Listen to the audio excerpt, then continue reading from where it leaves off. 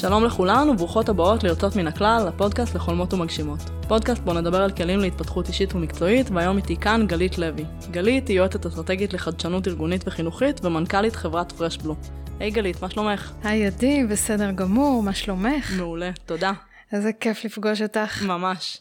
גלית, אני ביקשתי ממך להיפגש היום כדי לדבר על דורות שונים באותו משרד. אז בואי נקפוץ ישר למים ותספרי לי קצת על הדורות השונים. כולנו מכירות דור ה-X, דור ה-Y, דור האלפא קצת התחלנו לשמוע עכשיו. ספרי לי קצת על זה. בשמחה, אז אנחנו בעצם מדברים על דורות חברתיים מנקודת מבט סוציולוגית. האווי ושטראוס, שני סוציולוגים אמריקאים, היו הראשונים שזיהו את דור ה-Y. והם קראו לו דור Y כי הם למדו שזה דור שמאוד אוהב לשאול שאלות. וואלה. Y. וואלה. אנחנו בישראל לפעמים אומרים עליהם Y, אבל זו האמירה השיפוטית היחידה שלפחות תשמעי ממני היום על פערי הדורות או על הדורות בכלל. ואחרי שהם ראו שיש את דור ה-Y, הם אמרו רגע, אולי יש דורות אחרים, אז הם זיהו את דור הבייבי בומרס, X, Z, וחוקר בשם מקרינדל, חוקר אוסטרלי, זיהה את דור האלפא, שנולד בשנת 2010, והוא קרא לו דור האלפא, כמו גבר אלפא שפורץ דרך בשבט, ומתנהג בדפוסי התנהגות ודפוסי חשיבה חדשים, שאף אחד לא ראה קודם, ולכן קרא לו אלפא. אז 2010 זה הבן הגדול שלי, שזה כאילו וואו, והתחלת עם דור ה-Y, אז בואי תספרי רגע, מי אלה דור ה-Y? מה הגילאים שלהם? כאילו לצורך העניין, מי אני? אם הבן שלי הוא אלפא, אז מה זה אומר עליי? בואי נבדוק לאיזה דור את משתייכת. אז דור ה-Y הם בני 23 עד 37 כיום. איפה את? אני קצת אחרי. קצת אחרי, אוקיי. אז כבר מצאנו עוד מכנה משותף בינינו, דור ה-X, שהם בני 38 עד 57 כיום, ודור הבייבי בומרס הם בני 58 ומעלה, ואני אגלה לך סוד קטן, שבשנת 2020 נולד דור חדש, דור הבטא. וואו. שהם בני 3 ומטה.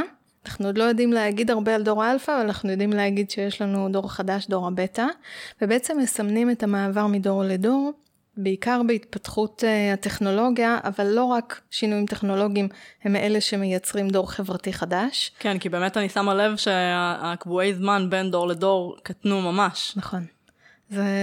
בין דור הבייבי בומרס לדור ה-X יש טווח של 25 שנה פחות או יותר, וכשאנחנו מגיעים לדור ה-Z ודור האלפא, אנחנו מצטמצמים לעשור.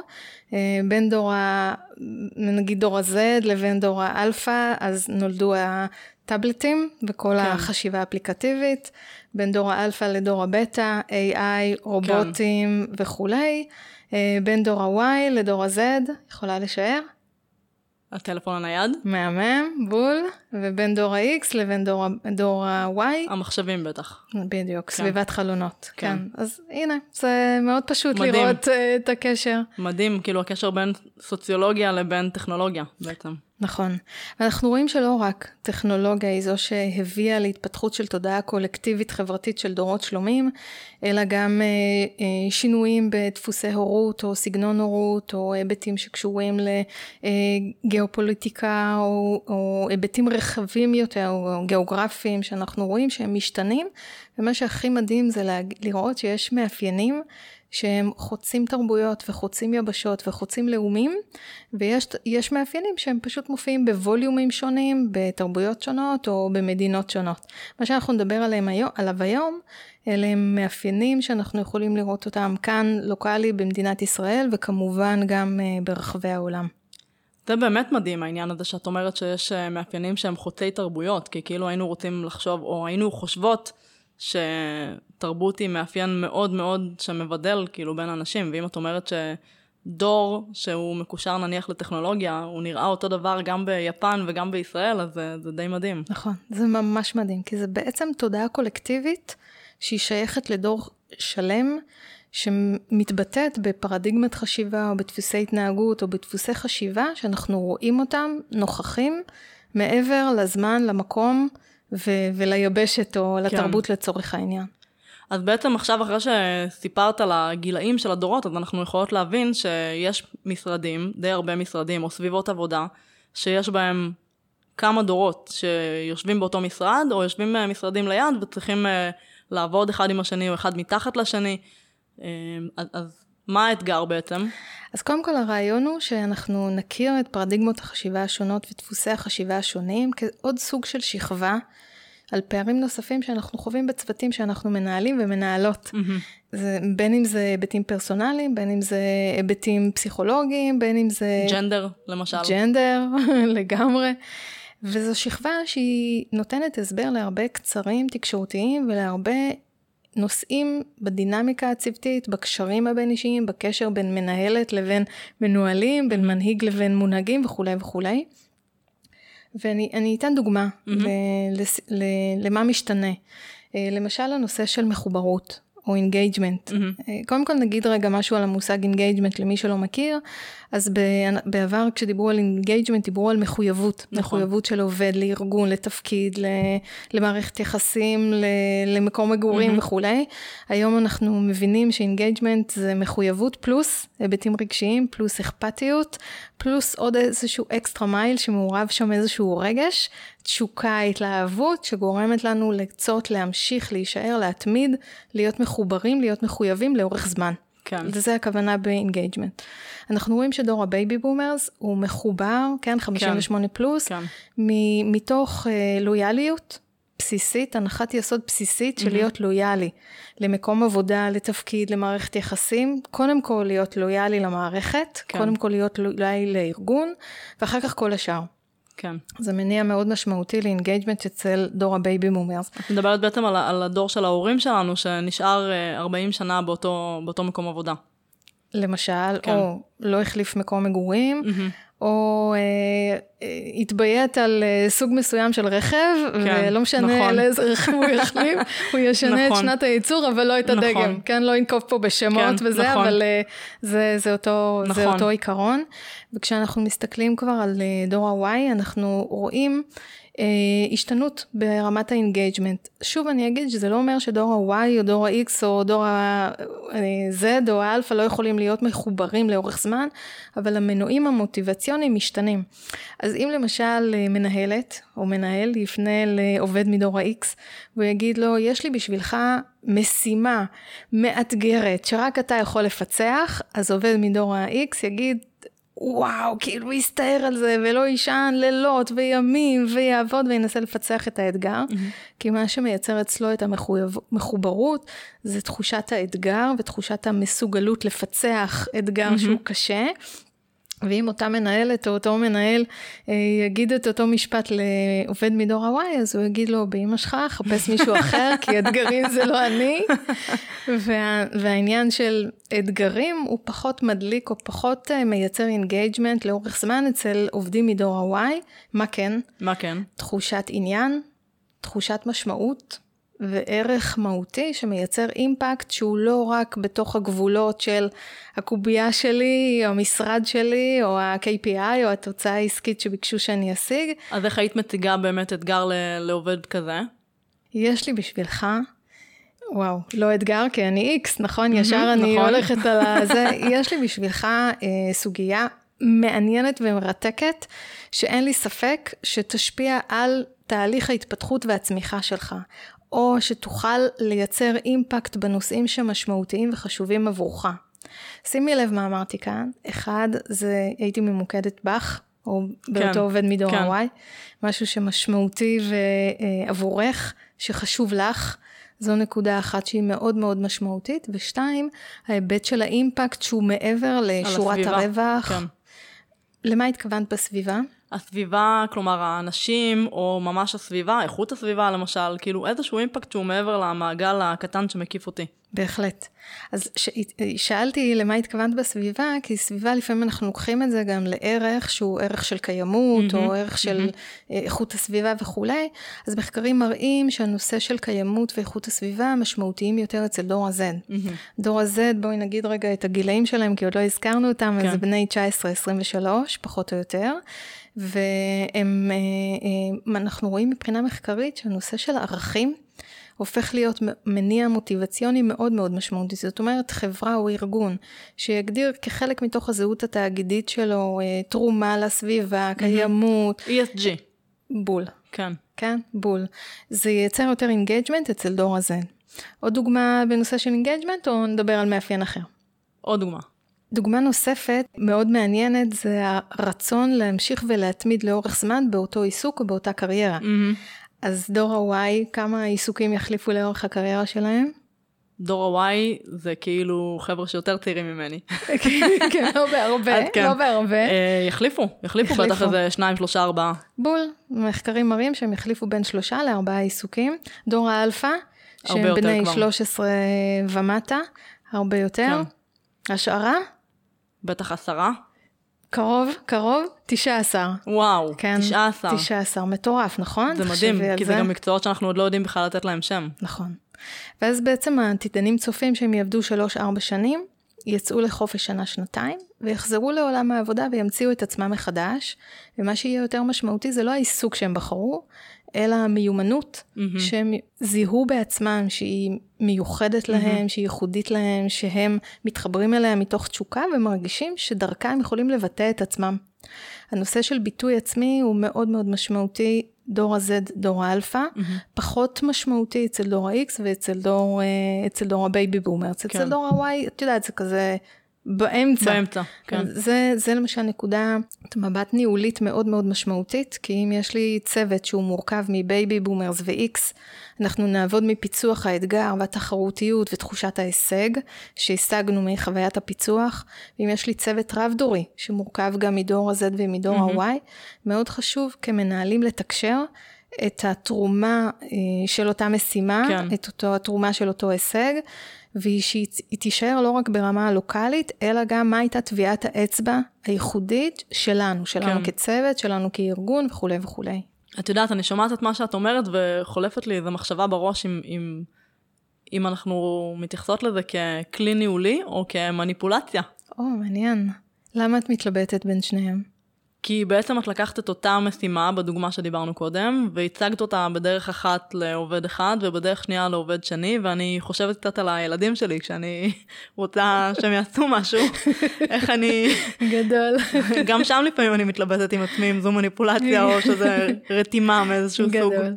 אז אני חושבת שבניהול ובמנהיגות אנחנו מפעילים, ובהורות אנחנו מפעילים המון מניפולציות, ושאלה מה עוצמת המניפולציה, ושם אנחנו לא עוברים קו אדום. פה בהקשרים של מחוברות, תפקידו של מנהל או מנהלת, זה לייצר אינגייג'מנט של עובד, מתוך רצון שישאר לאורך זמן, ויתמיד לאורך זמן במשימה, או בביצוע המשימה, ויגיע לאקסלנס. מתוך הסתכלות על שורת הרווח. בדיוק. כן, או לרמת האקסלנס שאנחנו רוצים שהוא יגיע אליה. כן. עם דור ה-X ודור הבייבי בומרס, אנחנו כמנהלים צריכים לעבוד פחות, מבחינת מיומנויות של להיות אינגייג'ר, עם דור ה-Y ודור ה-Z, אנחנו בעיקר צריכים לעבוד בזה. וזה נקודת מבט מאוד מאוד משמעותית, שאנחנו צריכים לסגל לעצמנו, בהבנה של מה הם מיומנויות הניהול, המתאימות לניהול צוות שהוא צוות רב דורי, ובכלל במציאות שבה אנחנו נמצאים. אם כבר הזכרנו מנהלים, אז עוד מאפיין שהוא מאוד מאוד מעניין בהשתנות בין הדורות, וזה היחס לדמות הסמכות. דמות סמכות היא מנהל, מנהיג, היא יכולה להיות רופא, והיא יכולה להיות הורה, והיא יכולה להיות כל אדם שנמצא בתפקיד שהוא יותר מאחר, מבחינת הפוזיציה התפקידית, ואנחנו רואים למשל שדור ה-Y, כן, שהם הסתכלו על דמות הסמכות, על מנהל, ממקום של עד כמה היא מעניינת. לעומת דור ה-X שהסתכלו על דמות הסמכות, או יעריכו יותר, או יתחברו יותר לדמות הסמכות, ממקום של עד כמה היא יודעת יותר, ועד כמה היא תפתור בעיה שאני הבאתי לפתח אותה. כן. וזה מייצר הרבה קצרים, ואתגרים ביחסים בין מנהלים לבין מנוהלים, בין מנהל יחידה לבין הצוות שלו וכו' וכו', כי בייבי בומרס ו-X מסתכלים על דמות הסמכות מתפיסה היררכית, הוא הסמכות ולכן, כן. ודור ה-Y ודור ה-X, דור ה-Y עד דור האלפא, Z ואלפא, לא מסתכלים מנקודת מבט כזו. כן. אנחנו צריכים לזכות ברצון שלהם. בכבוד, בהערכה. בהחלט. אני רואה את זה גם באוניברסיטה עם סטודנטים, שמסתכלים על המרצים כבר, אוקיי, תוכיחו שאתם שווים את התשומת לב שלי, וגם עם הילדים שלי מול המורות, כאילו, המורה היא כבר לא סמכות ידע. זו נקודה מאוד מאוד משמעותית, מה שהזכרת עכשיו. הידע הוא כבר לא בסיס כוח משמעותי. נכון. שדמות סמכות באשר היא, בין אם זה בבית ספר, ובין אם זה הורה, ובין אם זה במקום העבודה, שדמות הסמכות מחזיקה כבסיס כוח. וככל שאנחנו חיים במציאות רב-דורית, ואנחנו חווים בסביבתנו יותר את דור ה-Z ודור ה-Y והאלפות, מאוד חשוב שאנחנו ננסה להבין מה הערך שאנחנו מביאים למערכת היחסים, לקשר, באשר הוא. הערך הוא יכול לשבת על עד כמה אני מעניין, הערך יכול לשבת על עד כמה אני נמצא שם כדי להצמיח ולצמוח ביחד, הערך יכול לשבת על עד כמה יצרתי סקרנות, שהיא יותר מזווית ראייה של השטחת היררכיה ולא היררכיה, יש הדדיות, אני יכול ללמוד ממך באותה מידה שאת יכולה ללמוד ממני, כן. וההדדיות הזו והאיזון יכולה להביא לבסיס דיון, נניח אם נחזור רגע למקום עבודה, לבסיס של דיונים שהם יותר מאפשרים לראות זוויות שונות של ניתוח של אותה בעיה או אותו נושא שאנחנו רוצים לפתור, ולהגיע לפתרונות שהם פורצי דרך שלא חשבנו עליהם קודם. כן.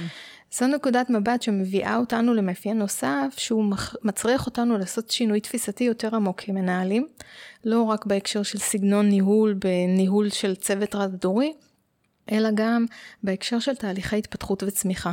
אוקיי. הזכרת בתי ספר, הנושא של למידה הוא נושא מאוד מאוד מהותי, אנחנו מדברים היום על למידה שהיא למידה לאורך כל מסלול החיים שלנו, כן? נכון, לגמרי. מה שלמדת באוניברסיטה, אולי כבר לא יהיה רלוונטי, כשתתחילי לעבוד במקום העבודה, אנחנו יודעים את זה בעיקר בחברות טכנולוגיה, עם כל התפתחות הטכנולוגיות וכולי, טכנולוגיה שלמדת אתמול, אולי מחר היא כבר לא תהיה רלוונטית, ולכן הסקילס של להיות ביכולת ללמוד, הוא מאוד מאוד משמעותי, ואנחנו עושים שינוי ממה שנקרא fixed mindset, תודעה או דפוסי חשיבה מקובעים, ל-growth mindset, לדפוסי חשיבה מתפתחים, שבעצם באים ואומרים, בואו לא נסמן את התוצאה, נניח יש לי KPI, יש לי יעד, בואו נשיג אותו, אני כמנהלת יודעת מה הדרך הטובה, כי צברתי כבר ניסיון, ויש לי best practice, ואני יודעת מה הדרך הטובה ביותר להגיע לשם, לא, בואו נעשה על זה unlearn, ואם יש לי צוות שהוא צוות רב-דורי, מאוד חשוב לנסות לראות זוויות שונות ופרספקטיבות שונות שמאפשרות לנו ללמוד כל הזמן תוך כדי תנועה, ללמוד גם להצלחות, ללמוד גם מכישלונות, כישלון זה לא דבר רע, ולהיות כל הזמן פתוחים לקולות חדשים ולרעיונות חדשים כדי להגיע בסופו של דבר לתוצר מהר יותר, יעיל יותר, איכותי יותר, כל אחד מהערכים שאנחנו, המדדים שאנחנו נגדיר לעצמנו. אז על פיקס וגרוט מיינדסט היה לי פרק שלם שמוקדש לזה, אז זה באמת פרק מעניין. ואני רוצה להחזיר אותך, את אמרת את המילה unlearn, אז אני רוצה עוד קצת פרטים. מה זה בעצם אומר? unlearn מתחברת ליכולת שלנו להגיד, אוקיי, זה דפוס ניהול, דפוס תקשורת, דפוס התנהגות, דפוס עבודה בצוות, שכבר לא עובד. לא נכון לי כמנהלת, לא נכון לצוות, להמשיך לעבוד עם אותו דפוס, שמייצר את הדינמיקה בינינו, מייצר את החיבורים בינינו. בואו נעשה unlearn, נשים עליו X, ונאמץ דפוסי תקשורת, או דפוסי עבודה שהם דפוסים חדשים. ניתן דוגמה קונקרטית. למשל, אם דור הבייבי בומרס ידע שמצופה ממנו, שבכל פעם שיש בעיה ניהולית, הוא יהיה זה שנותן את התשובה לאותה בעיה. היום אנחנו יודעים שעל זה צריך לעשות unlearn. הבעיות שמגיעות לפתחנו, בעיות אסטרטגיות או סוגיות רחבות, כן? לא דברים פשוטים וזה, אלא בעיות אסטרטגיות מהותיות, הן בעיות שמחשבות, מצריכות חשיבה מנקודת מבט אחרת, ורק כאשר יש אפשרות לקיים דיון שהוא דיון פתוח, משיח שהוא מאוד מאפשר, משיח שמבוסס אמון ואותנטיות, מה שאנחנו קוראים לו חוויה של ביטחון פסיכולוגי, שאני יכולה להגיד הכל, גם את מה שמרגיש לי, שיכול להיות הכי מטופש, ושכולם ככה וזה. כשיש דיונים בצוותים, ואני ככה יושבת ולוקחת חלק בדיון, וכשיש מישהו שאומר, אני אגיד איזה משהו, הוא נשמע קצת דבילי, אבל כן, אל תהרגו אותי. כן.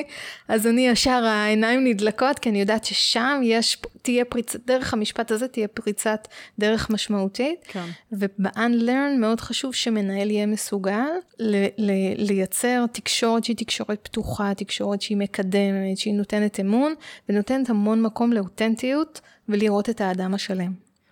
זה מרגיש לי מושג שהוא די מהפכני, כי בעצם מה נדרש פה ממנהל שרוצה לעשות unlearn, הוא בעצם צריך לבוא ולהגיד, אוקיי, יש פה איזשהו דפוס או נועל שעד עכשיו עבדנו איתו בחברה, אני מזהה שזה אולי לא עובד כל כך טוב, אז עכשיו אני רוצה לעשות משהו אחר. אז בעצם מה זה אומר על כל מי שעשה את זה לפניי, ומה זה אומר אם אני לא אצליח? אז זה באמת, זה לא כל כך פשוט כמו שאמרת את זה, לעשות unlearn. לגמרי. ואחד הכלים המהותיים, כשאנחנו מבינים את העומק של פערי הדורות, ואיך הם מייצרים את הקשיים הניהוליים, וכל מה שאמרנו קודם, זה לזהות את זה, לא להפנות אצבע מאשימה, אני קוראת לזה לכבות את כפתור השיפוטיות, ולא להפנות אצבע מאשימה, כי זה לא רלוונטי, ולנסות לעבוד לא מ-best mindset, אלא מפוטנציאל מיינדסט, ולהגיד יש פה איזשהו פוטנציאל, בואו ננסה אותו, בואו נבדוק אם זה עובד. לא על כל 100% של היום-יום ומשימות היום-יומיות שיש לנו, אבל על חלק מהם בהחלט אפשר. אבל זה באמת חוזר גם למה שאמרת על ביטחון פסיכולוגי. מנהל שאין לו ביטחון במקום שלו, לא יעשה כזה דבר, לא יעשה unlearn. נכון, או שהצוות שלו לא מרגיש שהוא יכול להגיד כל מה שהוא חושב, וכל מה שנראה לו נכון לומר. כן, אתם יכולים להגיד הכל. בסופו של דבר, אני זה שמחליט. ברגע שיש את החוויה הזאת, ואין פער בין מה שנאמר לבין החוויה, בסופו של דבר, כן, הפערים בין התרבות הארגונית המדוברת לבין הפורמלית לבין... בפועל, כן. בדיוק, אז כמובן שזה מתקיים. אוקיי, אז עד עכשיו רק דיברת על המאפיינים השונים של הדורות והאתגרים שהם מביאים איתם למשרד. יש דברים חיוביים גם במשרד שיש בו כמה דורות? בוודאי, יש הרבה מאוד דברים חיוביים. אז קודם כל צוות מגוון, לא בהכרח רק בהקשר של פערי הדורות, כן? אלא צוות מגוון בכלל. תחשבי על תזמורת, שהיא מורכבת מכל כך הרבה כלים וכל כך הרבה נגנים, וכאשר יש מנצח שיודע לנצח על התזמורת הזו, ולתת לכל קול את המקום שלו, אז יש הרמוניה שהיא הרמוניה מפוארת. נכון. מה זה מצריך מאיתנו כמנהלים? יש מנהלים שמאוד קשה להם לחוות דינמיקה או הוויה של קונפליקט בין חברי הצוות. ובייבי בומרס ודור ה-X צריכים יותר את ההרמוניה מסביבה, אז הם יגייסו אנשים שיותר דומים להם. אנחנו ממליצים היום שמנהל יגייס לצוות שלו אנשים שהם שונים אחד מהשני ושונים ממנו, כי הדייברסיטי או המגוון בכל מיני רבדים, בכל מיני היבטים, לא רק פערי הדורות, יכולה להיות המפתח להתמודדות מול האתגרים העסקיים או האתגרים מחוץ לארגון או בתוך הארגון. יש היום מחקרים שמראים שזה באמת גם משפיע על שורת הרווח. יש מחקרים שמראים שדייברסיטי, נניח אם נלך רגע על גברים ונשים, שחברות שהצוות המנהל שלהם מורכב רק מגברים, לעומת חברות שיש גם נשים בצוות המנהל, יש הבדלים בסיכויים של נניח סטארט-אפים שהם בתהליכי גיוס, יש הבדלים דרמטיים באחוזי ההצלחה, כשהצוות הוא מעורב, לעומת כשהצוות הוא מאותו מין, נקרא לזה. מדהים. מדהים. היום זה נשמע לנו מאוד הגיוני וטבעי. כן, האמת שכן, לי זה נשמע מאוד הגיוני וטבעי, אבל אני בטוחה שאם תשאלי גברים, אז יש גברים שזה לא נשמע להם מאוד הגיוני וטבעי. כן, כן. וזה מאוד מטורף כאן. זה אם תסתכלי למשל על דור האלפא, שכמו שאמרנו הם בני 13 ומטה, הם הדור היחידי שגדל בסביבה שהיא סביבה מרובת דורות. נכון. זאת אומרת, הם דור יחידי שמצליח להיות בקשרים עם דמויות שונות, עם בעלות פרספקטיבות שונות. וכשדור האלפא עובד בצוות, עושה משימה שיתופית בבית הספר, או שדור הזד עובד בצוות, גם בבית הספר, וגם אחר כך בצבא, ואחר כך במקום העבודה, זקוק מאוד לדייברסיטי, לחוויית הדייברסיטי, למגוון של עמדות, למגוון של דעות, כדי שבסופו של דבר אוכל לקבל החלטה, כן כך לפעול, או לחשוב על רעיון אחר שהוא לא חשב עליו. האמת, זה מזכיר לי שלפני כמה שבועות היינו בסוף שבוע, היו אצלנו משפחה, והבן שלי ישב ושיחק בנינטנדו סוויץ', וישב לידו, עמד לידו בן דוד שלו שהוא בן שנה, והסתכלנו על שניהם ואמרנו כאילו, כשהוא יהיה בן 13, נינטנדו סוויץ' לא יהיה, מה כן יהיה אני לא יודעת, אבל זה בדיוק הפער הזה שהוא הולך ונהיה קטן, כאילו הם בני דודים, יש ביניהם הפרש של 11 שנים. נכון, זה מתחבר למה שאמרת קודם, על צמצום טווחי השנים בהפרדות בין הדורות השונים. אז אם אנחנו חוזרות רגע למשרד או לאיזשהו ארגון שצריך לגייס עובדים עכשיו, מן הסתם ההתייחסות לעובדים מדורות שונים תהיה שונה בתהליך של גיוס, ואולי גם בתהליך אחר כך של שימור. את יכולה לדבר על זה קצת? זו נקודה מאוד מאוד מרכזית בהבנה של פערי הדורות. כשאנחנו קולטים עובדים מדור ה-Y ומדור ה-Z, מאוד חשוב להסתכל על תהליך הקליטה והגיוס מזווית ראייה של אונבורדינג.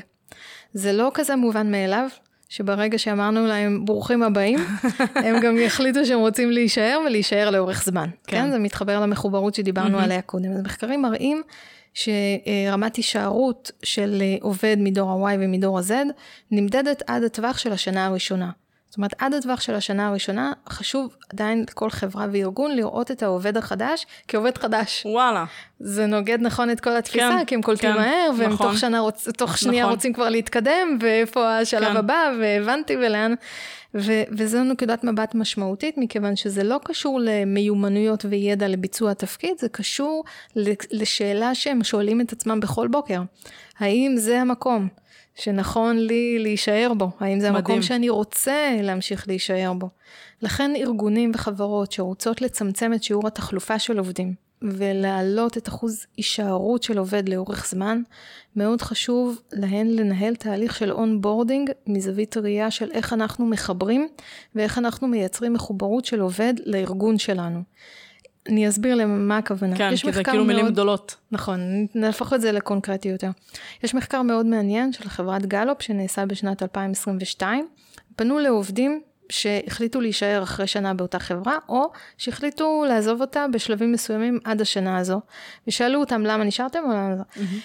נתון מדהים, 12% מהעובדים אמרו שהם היו שבעי רצון מתהליך הקליטה והגיוס. זה נתון מטורף, רק 12%. זה מעט, כן, ממש מעט. זה מעט ביחס להשקעה מטורפת של ארגונים גדולים, ותהליכי גיוס וקליטה. כן. קורסים, יום אוריינטציה, שיחות חתך עם מנהלים, כל מיני גאדג'טים, כל מיני ימי העשרה וזה. ולאור ההשקעה הזאת מבחינת ה-ROI, זה נתון מטורף. כן. מתוך ה-12% הזה, 70% אמרו שהם מרוצים ממקום העבודה. מתוך ה-12, רק 70 אמרו שהם מרוצים ממקום העבודה. זה אומר שמקום העבודה זה כבר לא הגורם המהותי לרצון של העובד לרצות להישאר לאורך זמן. מה כן? הם מצאו 3 גורמים עיקריים. אחד, זה טיפוח מערכת יחסים משמעותית. וטיפוח מערכת יחסית משמעותית לא רק עם הקולגה שלי בצוות, אלא גם עם המנהל הישיר שלי. אז למשל ארגון שבמסגרת תהליך הקליטה יש תהליך חניכה, שתהליך החניכה לוקח חודש, או קורס הכשרה, שתהליך קורס ההכשרה לוקח חודש, ובזמן הזה אין אינטראקציה של העובד עם המנהל הישיר שלו, אנחנו רואים רצון של היפרדות של העובד ממקום העבודה, ברוך הבא, ברוך הנשאר, כן? מה שנקרא. הקשר בין העובד לבין המנהל הישיר היה הגורם הכי משמעותי, שהשפיע על רצון העובדים להישאר בחברה לאורך זמן. 87% משקל לקשר שנוצר בין מנהל ישיר לבין עובד חדש. כאילו הארגון חושב, אוקיי, אני משקיע בקורס, והעובד רוצה בדיוק הפוך. רוצה גם. כן. שתהיה פגישה או שיחה או טלפון או וואטסאפ, היי עדי, מה שלומך, איך הולך לך בקורס? כזה. כן. לא דורש הרבה השקעה, אבל כן נותן את ההרגשה האישית, חשבו עליי, ראו אותי, מי עשה את זה? זה המנהל הישיר שלי. טעות נוספת שקורית, זה שיש שיחות משוב, שיחות הערכה, שהן רבעוניות או חציוניות וכו' וכו', ועובדים מדור ה-Z ודור ה-Y זקוקים את זה בתדירות הרבה יותר גבוהה. כן? אם זה לא חייב להיות, התכנסנו עכשיו לשיחה ותמלא שאלון הערכה, זה יכול להיות שיחה קצרה במסדרון, שאני נותנת פידבק, או אומרת איזושהי מילה שקשורה להתפתחות, לצמיחה אישית, שאלה הם החלקים המשמעותיים אצל דור ה-Y. עוד דבר, הפרמטר השני, שמצאו אותו משמעותי, חוץ ממערכות היחסים, זה תשובה לשאלה איפה ואיך אני תורם. שוב, השאלה של משמעות ומה הערך שאני נותן, והשאלה השלישית היא, האם אני מרגיש שתהליך הקליטה והגיוס, או תהליך האונבורדינג, הוא תהליך מובנה ופשוט. לא יותר מדי שלבים, לא יותר מדי זה, ולא, אני רואה אותו, אני מבין אותו, והוא מסמן גם את כל הזמן את הדרך של הצמיחה וההתפתחות שלי. ואם נדבר על זה מנקודת מבט אחרת, אז אם בעבר תהליך הקליטה היה מאוד מאוד ברור, ביום הראשון יום אוריינטציה, אחר כך קורס, הדברים משתנים, חשוב לצאת מהתבניות האלה, ולבנות תבניות חדשות שעונות על 5 שאלות. שאלה הראשונה, האם מה שסיפרנו לעובד על החברה, ועל מה שאנחנו מאמינים כחברה, זה באמת מה שקורה. כי הפער בחוויה של העובד, תגרום לסימני שאלה. כן. וזה פשוט, אם זה לא אותנטי, ואין פה טראסט, ואין פה אמת, אני יכול לקום בכל נקודת זמן וללכת. כן, ולהגיד ביי, כן. זה 1. 2, האם בתוך התהליך הזה אני לומדת על החוזקות שלי? אני מבינה מהן החוזקות שלי, במה אני חזקה, במה אני טובה. זה מתחבר שוב למה שאמרנו קודם על דור האלפא, בין 16 ל-19 עיסוקים. כן. האם אני לומדת במה אני חזקה, ואיך אני יכולה לבטא את עצמי, את מה שאני טובה להביא. 3, מה בעצם התפקיד שלי? אז מה בעצם רוצים ממני פה? רגע, גם את זה, וגם את זה, וגם את זה, אז מה זה אומר? מה בעצם התפקיד שלי? 4, עם מי אני עובדת? מי הם האנשים? האם הם חלק מהקוד הערכי שלי? לא מדברת על תפיסות עולם יכולות להשתנות, אבל אנחנו מחזיקים את אותו קוד ערכי, האם הוא מתכתב עם הערכים הארגוניים? ואחרון, איך יראה העתיד שלי כאן?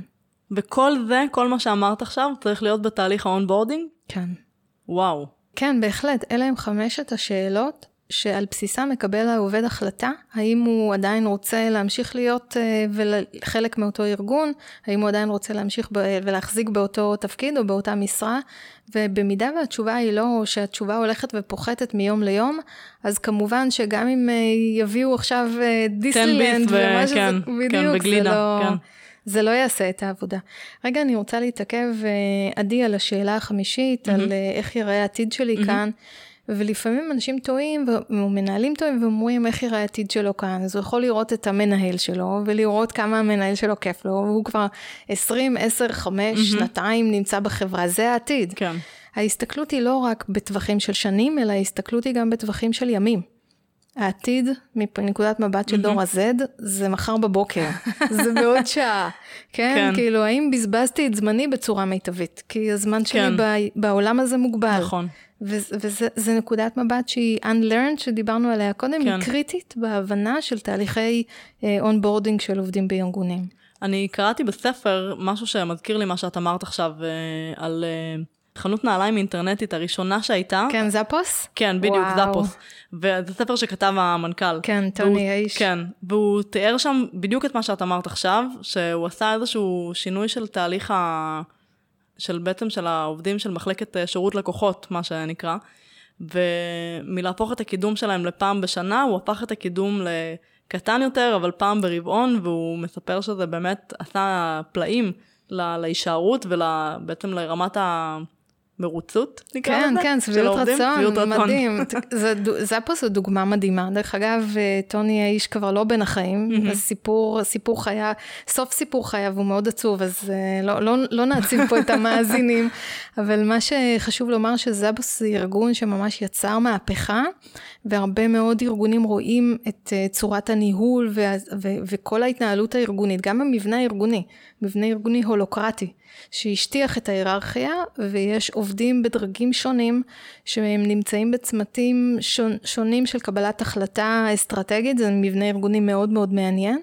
החזון של we bring happiness, אנחנו מביאים אושר, וזה ולא נעליים. בדיוק, זה מטורף, כן? שוב, זה האתגר, לקחת את ביזנס, לקחת את ה-KPI, הנה השפענו על שורת הרווח, או הנה עמדנו ביעד העסקי, ולהגיד איך במעבר לזה, תרמנו, נתנו משמעות, הבאנו אושר או happiness לעולם, כן? כן. כן, תוך כדי שאת מדברת, אני ממשיכה לחשוב, ובאמת יש בספר הזה עוד מאפיינים שאת דיברת עליהם, אז כן, כנראה שזאת באמת דוגמה מצוינת. מדהימה, ממש. את יודעת, יש ארגונים כמו נגיד חברות תרופות, או בתי חולים, או מוסדות ביטחון, כן? או משרד החינוך, שהנושא של שליחות היא יותר קלה להגדרה. כן. נעליים? נעליים? כן. כן? אבל זה כל כך מדויק האפינס, נכון? נכון. איך אנחנו נהנות כשאנחנו רואות חבילה ליד הדלת, ממש. הנעל החדשה, וזה כל האוטפיט וכולי, אז זה מאוד מדויק. וזו דוגמה מדהימה, כי בכל מוצר, ובכל שירות שאנחנו נותנים, אנחנו יכולים למצוא את הערך, את המשמעות שהיא המעבר לבסיס. לדבר. כן? כן. יש מחקרים שקושרים בין רב דוריות לחוסן, בעיקר בהיבט של משפחות או שבטים שהיו פעם. יש דברים כאלה שאת מכירה גם בקשר לארגונים? בוודאי, אם נשאר רגע בחלק של המשפחות או של הקשרים הבין אישיים בתוך משפחה, אז כמו שאמרנו קודם, ריבוי של פרספקטיבות וריבוי של אמיתות שמאפשרת גם לילדי האלפא וגם לילדי הזד להבין איך אני מקבלת החלטה במציאות של שפע, במציאות של ריבוי אמיתות שהיא מאוד מאוד מבלבלת. כן. זה אחד. יש מחקרים מדליקים, ממש אחרונים, חדשים מהניילונים מה שנקרא, שמראים שיש חזרה אצל דור האלפא למאפיינים של דור הבייבי בומרס. וואלה. והקשר בין, נגיד בסדרה המדהימה של 84 של ערוץ כאן, שרואים את הקשר בין בני ה-80 לילדים, מה מחבר ביניהם? המשחק, העבודה בידיים, החיבוק, הרגש, אני אוהב אותך, את אוהבת אותי, התגעגעתי אלייך. החלקים הרגשיים, הבלתי אמצעיים, נטולי טכנולוגיה. נסביר את זה רגע. יש לנו הנחה שהטכנולוגיה היא מאוד משמעותית בחיים של דור האלפא. כן. היא הייתה מאוד משמעותית אצל דור ה-Z, כי עדיין התיידדנו עם המכשירים החדשים, הטאבלטים וכו'. דור האלפא, מבחינתו, זה טכנולוגיה, זה אורח חיים. כן, זה נתון. הוא מחפש את האחר, והאחר בשבילו זה משחקים בחוץ, זה משחק בכדור, זה משחק קלאס, או משחק תופסת. זה ממש ברמת ההזוי מה שאת אומרת עכשיו. זה מדהים. זה ממש נתונים חדשים, ונניח למערכות חינוך ששואלות את השאלה, אנחנו בתקופה של טכנולוגית, AI, איך נאמץ AI בתהליכי למידה, גם בארגונים, איך נאמץ תהליכי למידה משולבי טכנולוגיה וכו' וכו'. אנחנו רואים היום התחלה של מגמה, שמראה שילדי דור האלפא, ואני לא יודעת מה יהיה עם הבטא, זקוקים מאוד לרגעים האלה, של ללא טכנולוגיה, זקוקים להם, מחפשים אותם, זה דווקא מה שעושה להם את העניין, ופחות הטכנולוגיה. וואו. אני חושבת על בן ה-13 שלי, הוא לא מחפש את הרגעים בלי הטכנולוגיה. גדול. עדיין, אולי גם זה יגיע. מעניין. קודם כל הוא יושב על התפר בין האלפא לבין הזד, נכון. אז אולי פחות, ושווה לבדוק את זה. האם נניח יכול להיות שתזמנו לו משחקים, שמשחקים אחרים שיעבדו על הסקרנות והעניין שלו, ופתאום ייפתח לו איזשהו צוהר אחר?